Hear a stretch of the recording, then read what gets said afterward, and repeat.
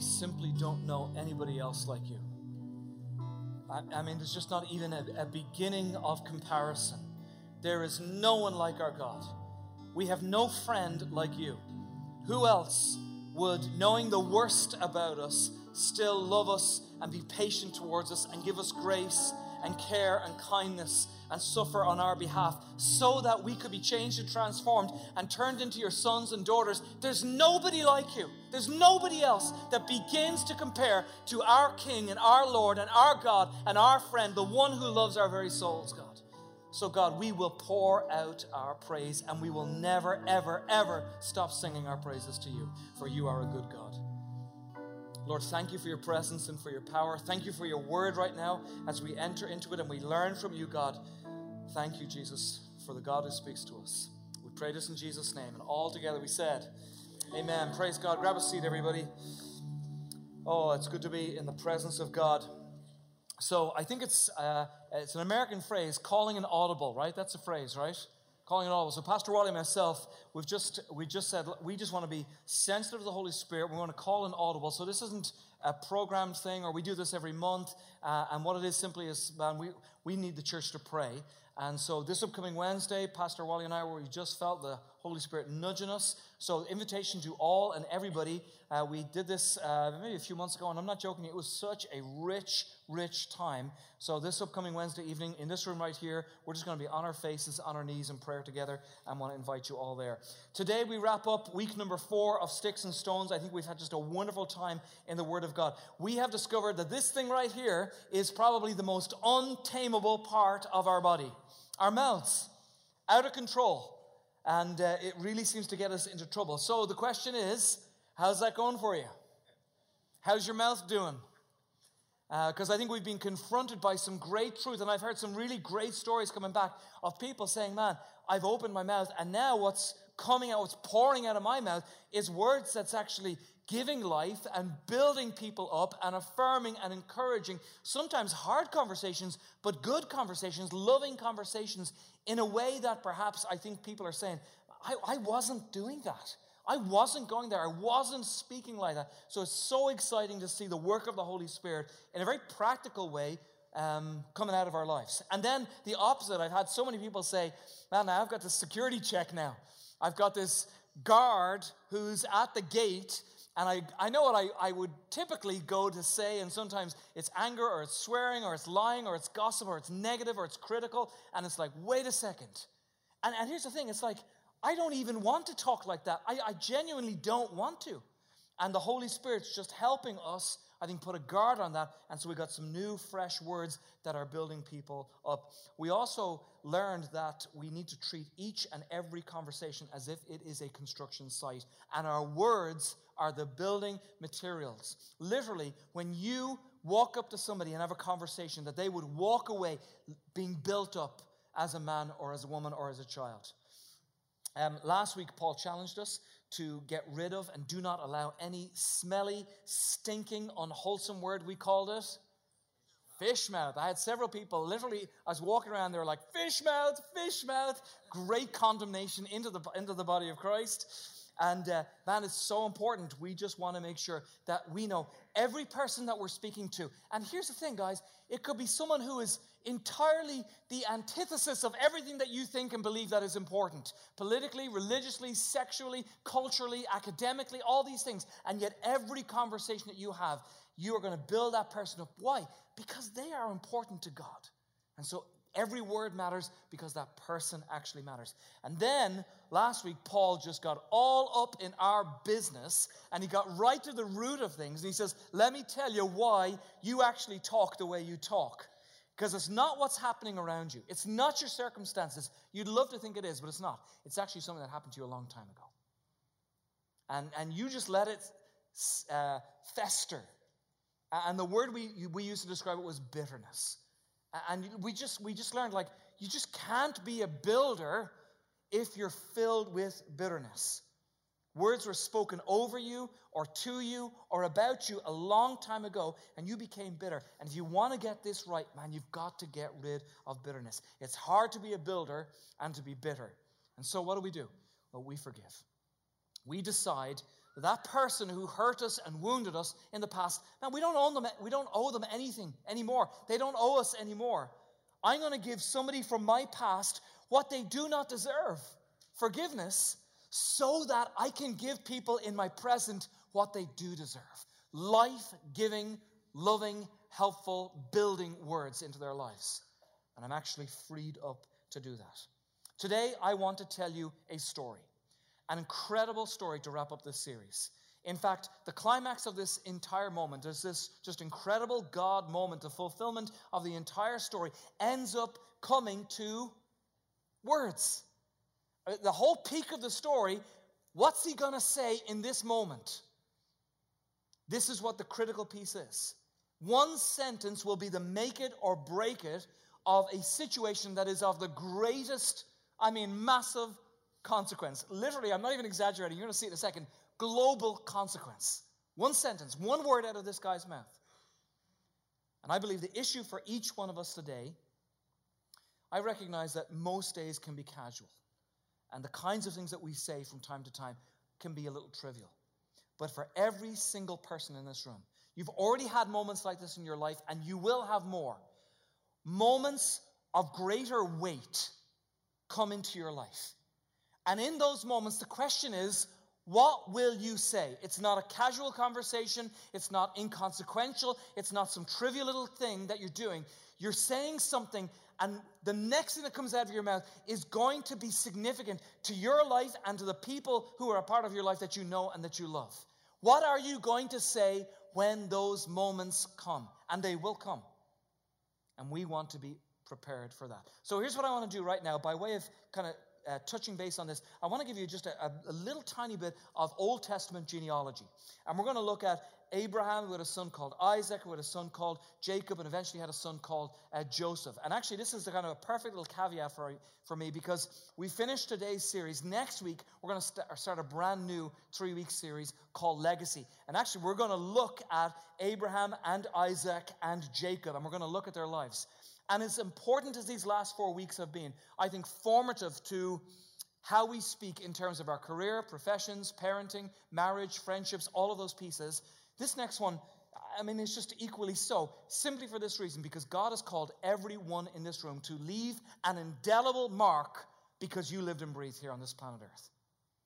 For parents with children, this is critical stuff.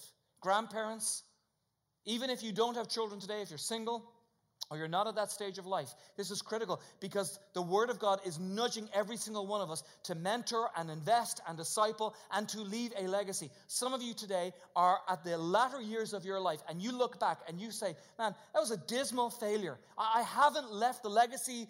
If I could go back in time, I wish I could do it differently. And here's what I would say to you today. If you're not dead, you're not done. Okay?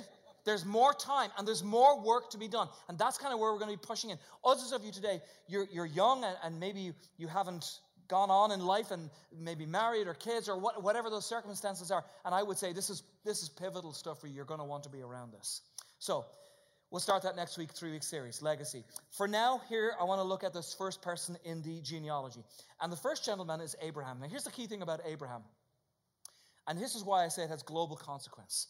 Abraham had a promise from God. This is like a pillar of the Old Testament. God said, through you, Abraham, through your family, through your lineage, I am going to make a covenant, unbreakable promise from the King of Kings. And it will be this: your offspring is going to give birth to a nation that will outnumber the stars in the sky.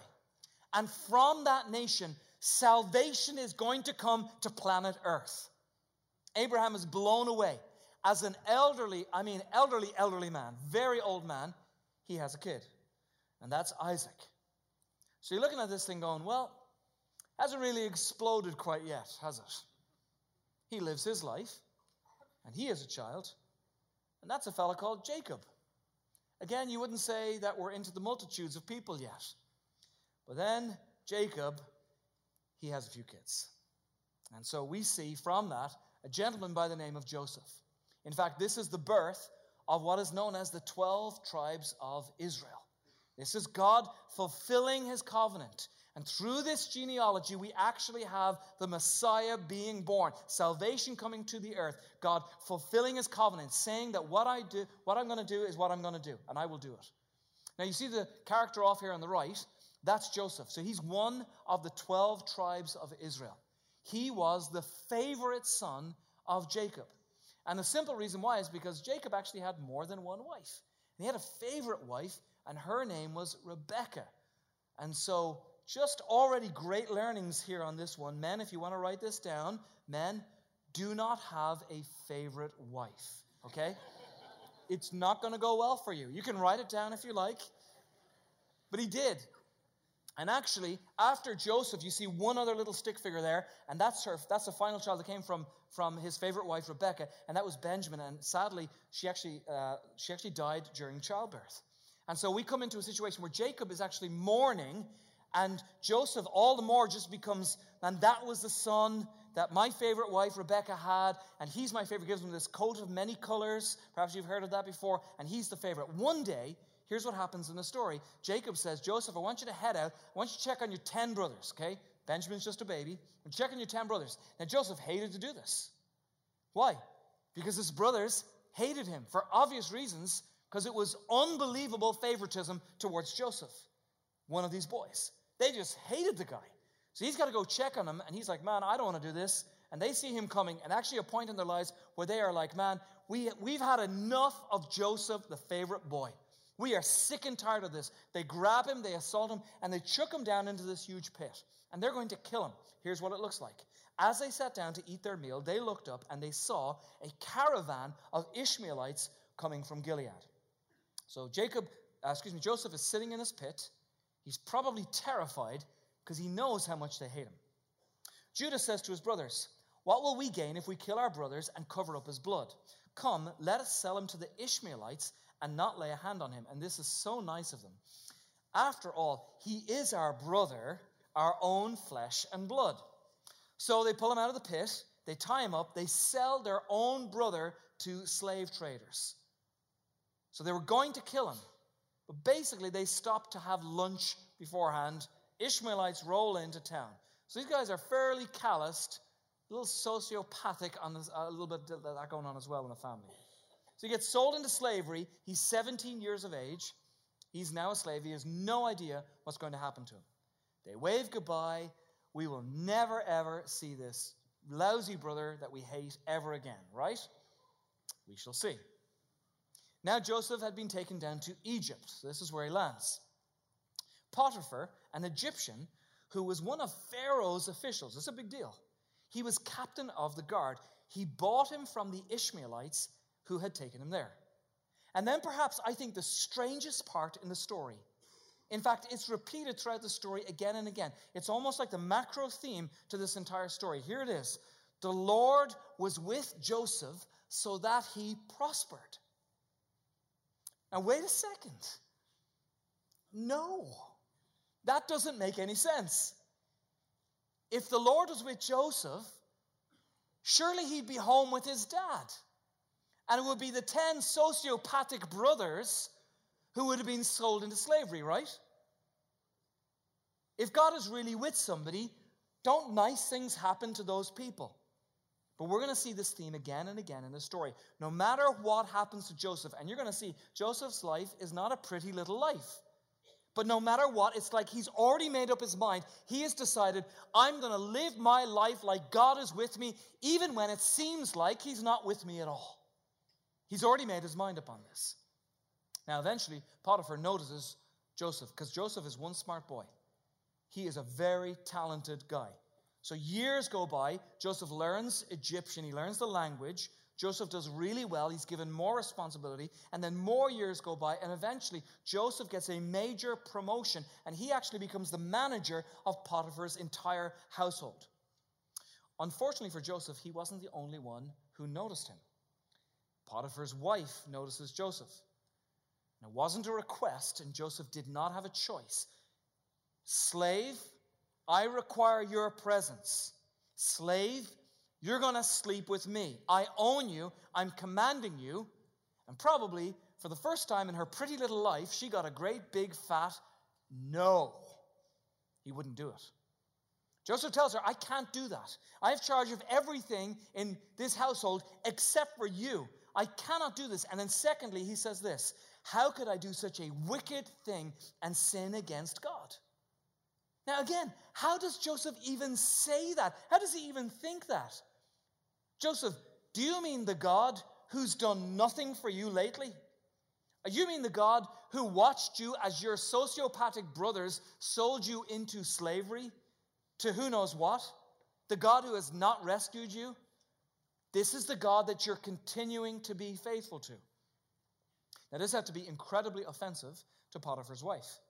He is now also, in his words, accusing her of sin. And this goes on day after day. She's chasing after him. She's commanding him, and he keeps saying, no, I'm not doing that. I'm not going there. Finally, she gets fed up with Joseph. She's had enough of it. And so what's she do? She turns around and she actually accuses him of raping her. Now, when Potiphar finds out about this accusation, there's nothing he can do. He has no choice. And so Joseph's life goes from bad to worse, and he ends up in a dungeon. And again, it brings us back to this ridiculous, crazy theme. But while Joseph was there in the prison, the Lord was with him. No. If the Lord is with you, then you're not in prison, right? You don't go to prison. Aren't good things supposed to happen to good people and bad things happen to bad people? Isn't that the way things are supposed to be? Look what it says. While Joseph was there in prison, the Lord was with him. He showed him kindness and granted him favor in the eyes of the prison warden. Again, who wants favor in the eyes of a prison warden? If you know a prison warden, things probably aren't going very well for you in life. This is not good. Hey, God, thanks for the new buddy, the prison warden. I'm working for him now. But Joseph, he's got some skills. He's got mad skills. And eventually, more time goes by, and because he's so talented, so intelligent, he's actually running the place. He becomes basically the administrative assistant to the prison guard. You got to know this, though. It's not fun. He didn't have a corner office with windows with feet up on the table and a cup of coffee. In all likelihood, this dungeon was underground, and Joseph probably never saw the sun. So the story goes on. More years pass by. And then two very prominent people come down into the dungeon. They're in trouble. They actually are Pharaoh's own butler and Pharaoh's own baker. And they meet Joseph, and then more time, more years go by, and more years. One day, Joseph is talking to these two guys, and he's like, hey, butler, baker, what's up? You guys don't seem yourselves. And they're like, yeah, we had this dream. It's really affected us. It doesn't seem like a normal dream. We think it might mean something, but we don't understand what this dream means. And Joseph's like, actually, I got some skills with dreams. And he does. He's like, I can interpret dreams. Why don't you tell me the dream? Give me a shot, and I'll see if I can tell you what it means. So the butler tells him the dream, and Joseph says, I know what this means.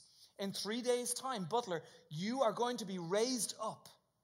And once more, it's going to be actually Pharaoh's birthday. He's going to remember you, and he's going to bring you back into his household. He's going to promote you back to being his butler and his wine taster. And you're actually going to be free. And of course, the butler's like thrilled. This is incredible. And Joseph's like, hey, but would you remember me? When you're freed, I want you to remember me, that I interpreted this dream, and let everybody know that I shouldn't be here, that I was sold into slavery, and I was kidnapped, and I was falsely accused of raping someone that I never did, and I really don't deserve to be here, and I've been here for years. Tell them. And the butler's like, I got you, man. This is going to be good. I'll remember you. No problem. Well, the baker's like, this is going great. I'm going to tell him my dream. We've got all kinds of good news here. So he tells him his dream, and Joseph's like, yeah, I have an interpretation for your dream too. He says, you're going to be lifted up as well, but sadly, it's actually going to be your head's going to be lifted up off your body. You're going to be decapitated, and then you're going to be impaled, and the birds are going to come, and they're going to eat your flesh.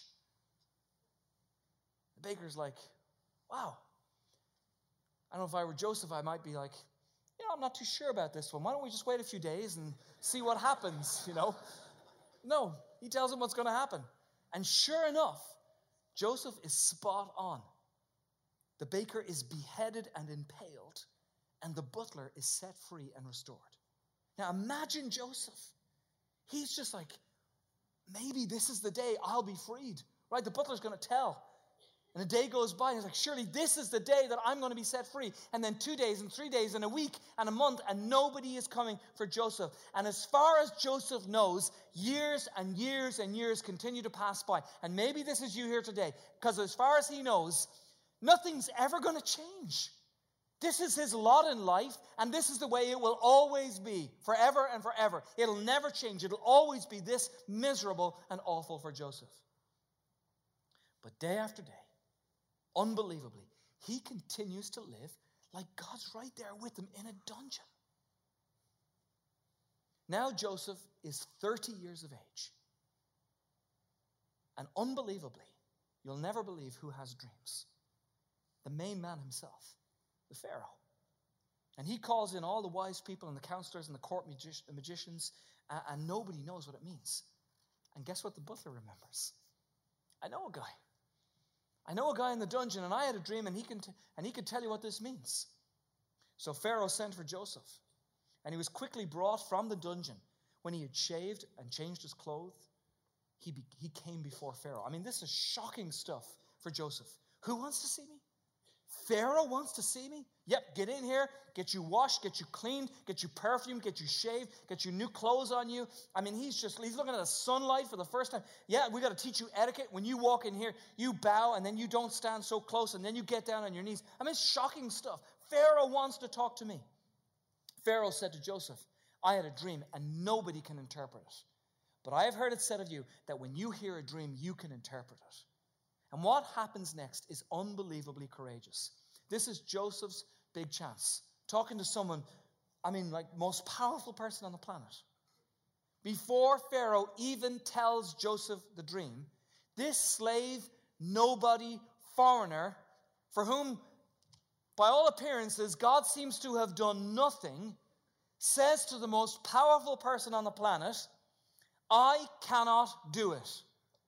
Joseph replied to Pharaoh, that's not the right answer. The butler's thinking, I'm going back to prison.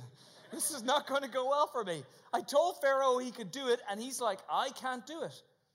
He says, I can't do it, Joseph replied to Pharaoh, but God will give Pharaoh the answer he desires. Now, here's the problem with that answer. What does Pharaoh think he is? Pharaoh thinks he's God. So Joseph's like, all right, I know you think you're God, but here's what you are. You might be you're just a little g God. But I know a big G God, and he can answer your request. So this prisoner, this slave, this nobody foreigner says, I can tell you what it means. Pharaoh places his offense aside because he's desperate to know. And Joseph interprets the dream. Here's the interpretation. 7 years, it's going to be the gravy train. I mean, Egypt is just going to go up and to the right. Major production. You're going to be swimming in grain. It's going to be incredible.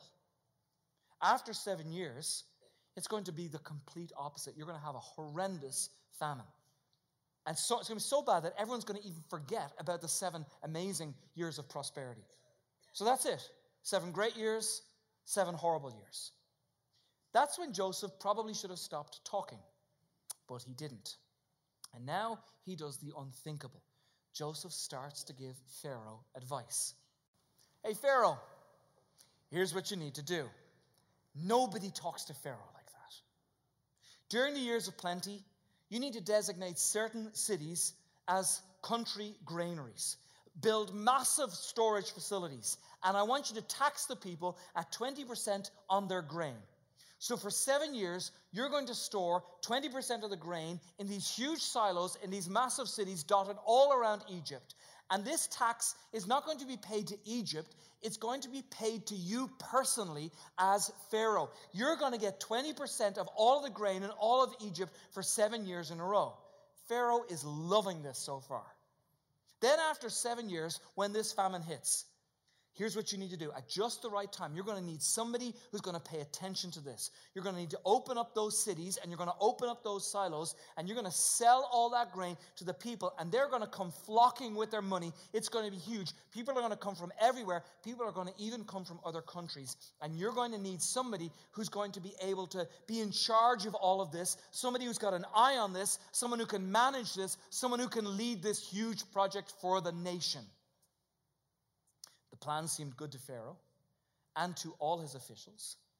So Pharaoh asked them, "Can we find anyone like this man, one in whom is the Spirit of God?" Then Pharaoh said to Joseph, "Since God has made all this known to you, there is no one as discerning and wise as you. You shall be in charge of my palace." Wow. "And all my people are to submit to your orders. Only with respect to the throne will I be greater than you." No one can believe this. Can you imagine if you worked your way through the ranks for years? You're like, who is this guy? He's out of prison like 30 minutes. And he's basically now the prime minister of Egypt, the most powerful country in the world. Nobody could have possibly put all of these pieces together. Nobody could have manipulated these circumstances. He was being trained in Potiphar's household. But he didn't know he was being trained. He was being trained in the dungeon. But he didn't know he was being trained. And now Joseph does it. He chooses the city. He builds the silos. He sets up the taxes. He stores the grain. And when the famine comes and everybody forgets about the good years of plenty, at just the right time, they all flood in to spend their money. And the famine reaches all the way back to where Joseph came from, his home country. And then his family, you remember these delightful sociopathic brothers of his, they begin to feel the pain. This is almost funny how his dad is talking to them. When Jacob learned that there was grain in Egypt, he said to his sons, "Why do you keep looking at each other?" He continued, "I've heard there's grain in Egypt. Go down there, buy some for us so that we may live and not die." This is Dad saying, boys, get it in gear. Come on. We're going to starve to death, so let's go, load up the lads, let's get down to Egypt. And guys, the stage is set. It's been years in the making. But here we come to this crescendo of a moment that nobody could have orchestrated, except for God in his covenant over the generations. Now Joseph was the governor of the land, the person who sold the grain to all of its people. So when Joseph's brothers arrived, they bowed down to him with their faces to the ground. As soon as Joseph saw his brothers, he recognizes them, but he pretended to be a stranger. And you know why they didn't recognize him? Because he walked like an Egyptian.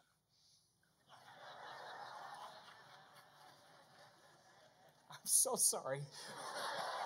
It was right there. It was right there. The last time they saw him, he was a scrawny little teenager, speaking a different language. I mean, he looked like an Egyptian. He walked like an Egyptian. He talked like an Egyptian. And as far as they're concerned, they probably thought the guy was dead. And now they're looking at the second most powerful person on the planet. There's no way it's going to even enter their mind that that's their little brother, Joseph. No way. Here's the question. What do you do when you've got the power and when your words determine the destiny of your enemy?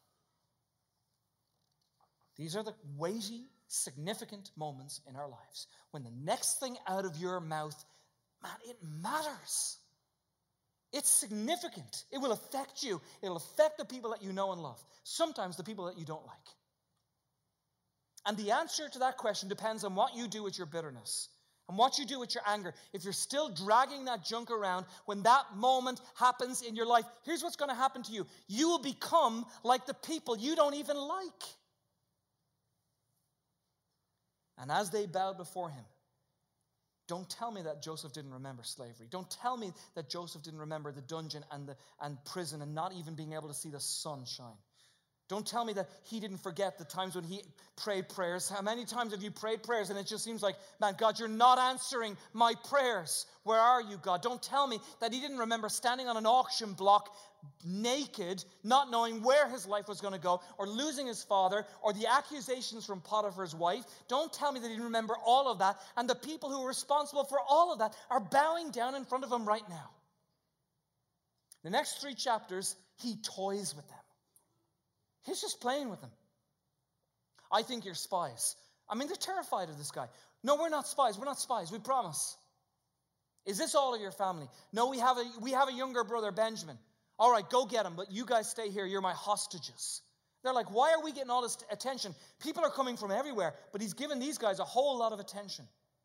For several months, there's this back and forth, and he's testing them, and he's probing them, and he's probably dealing with, I think, tons of his own emotions. He's got all of this power and clout. What is he going to do?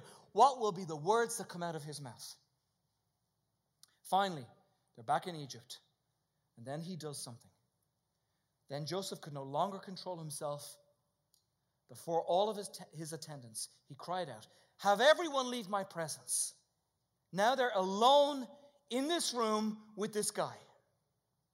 Why is he singling us out? Why is he doing all this to us? Why all this interaction?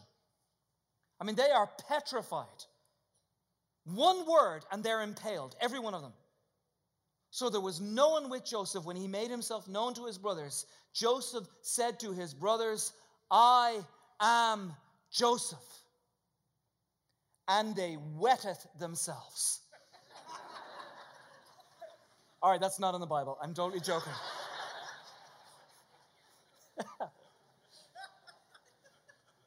They expected him to do to them what they had done to him. One word, 10 stakes in the courtyard, and they would have been impaled. And here's what he says: "Is my father still living?" His brothers were unable to answer him because they were so terrified at his presence. They were remembering what they did. But they didn't need to be terrified in his presence because Joseph had lived through all of that nasty misery as though God were with him every moment, even though it felt that God had abandoned him. And he was able to keep bitterness at bay. What Joseph could not have known is that God's plan for the globe, for mankind, salvation through Abraham and Isaac and Jacob and Joseph and the 12 tribes of Israel and the birth of a nation and the coming of a Messiah called Jesus Christ was hanging. It was dangling right there. He could have annihilated the whole plan, all of God's covenant, hanging by a thread. Who now Joseph would do for his brothers exactly what Jesus Christ did for us. Because he didn't carry around a bag of bitterness. He didn't carry around a sack of anger, even though he had every reason in the world to do that. He embraces them. Get Dad. Get all of your families, your wives, your children. Here's all the grain you could ever need. And I'm going to give you an armed escort. Bring everybody back here. I will care for all of you for the rest of your lives. And then he does. And then time goes by, and eventually Jacob, Joseph's father, he passes away, he dies. And now the brothers are like, oh, he's probably just waiting for this moment when Dad's gone, and now he's going to really give it to us. But that's not the case. His brothers came out. This is right after their father dies. They threw themselves down before him. "We are your slaves," they said. But Joseph said, "Do not be afraid. Am I in the place of God? You will never experience the good that comes from the bad until you recognize that God was with you in the bad. And then when things are good, don't play God. And that affects the words you speak when you have all the power and when the tables are turned. You intended to harm me, but God intended it for good to accomplish what is now being done, the saving of many lives. So then, don't be afraid. I will provide for you and your children." And he reassured them and he spoke kindly to them. One day, maybe one day soon, maybe today, you will have the power over a person who hurt you, who's ruining your marriage, or maybe who ruined your marriage, who took from you, who stole from your childhood. And in those moments, you will remember what they took from you and what they did to you. And in that moment, your Heavenly Father will invite you to remember something else. He will ask you to remember who was with you. Decision time. What will you do when you have all the power and your words determine the destiny of your enemies or your friends or your colleagues or your neighbors or your children or your spouse or your grandkids or your parents? Will you pay them back? Or will you use those words to pave the way forward? And your decision will be determined between what you do now and that moment, that weighty moment. And my hope and my prayer is that you would take your cue from the one who gave his life to you, and don't take your cue from the people who took life away from you. From the one who is with you, not from the ones who abandoned you and rejected you and hurt you. And if you do, if you would do that, in that moment, here's what will happen. You will be like your Father, and you will be free. Quick to listen, slow to speak. For the rest of our lives, quick to listen, slow to speak. Father, thank you for sticks and stones. Thank you for these 4 weeks. Thank you for your word. Thank you for the ways that you teach us. Thank you how you affect our lives. Thank you that you want to transform us and you don't leave us the way we are, but you're making us more like your Son, Jesus Christ. Today, we lay before you the most untamable part of our bodies, and we pray, Holy Spirit, help us and empower us and equip us for self-control and the kind of fruit that would pour out of our mouth, that we would not be bitter, but we would be builders.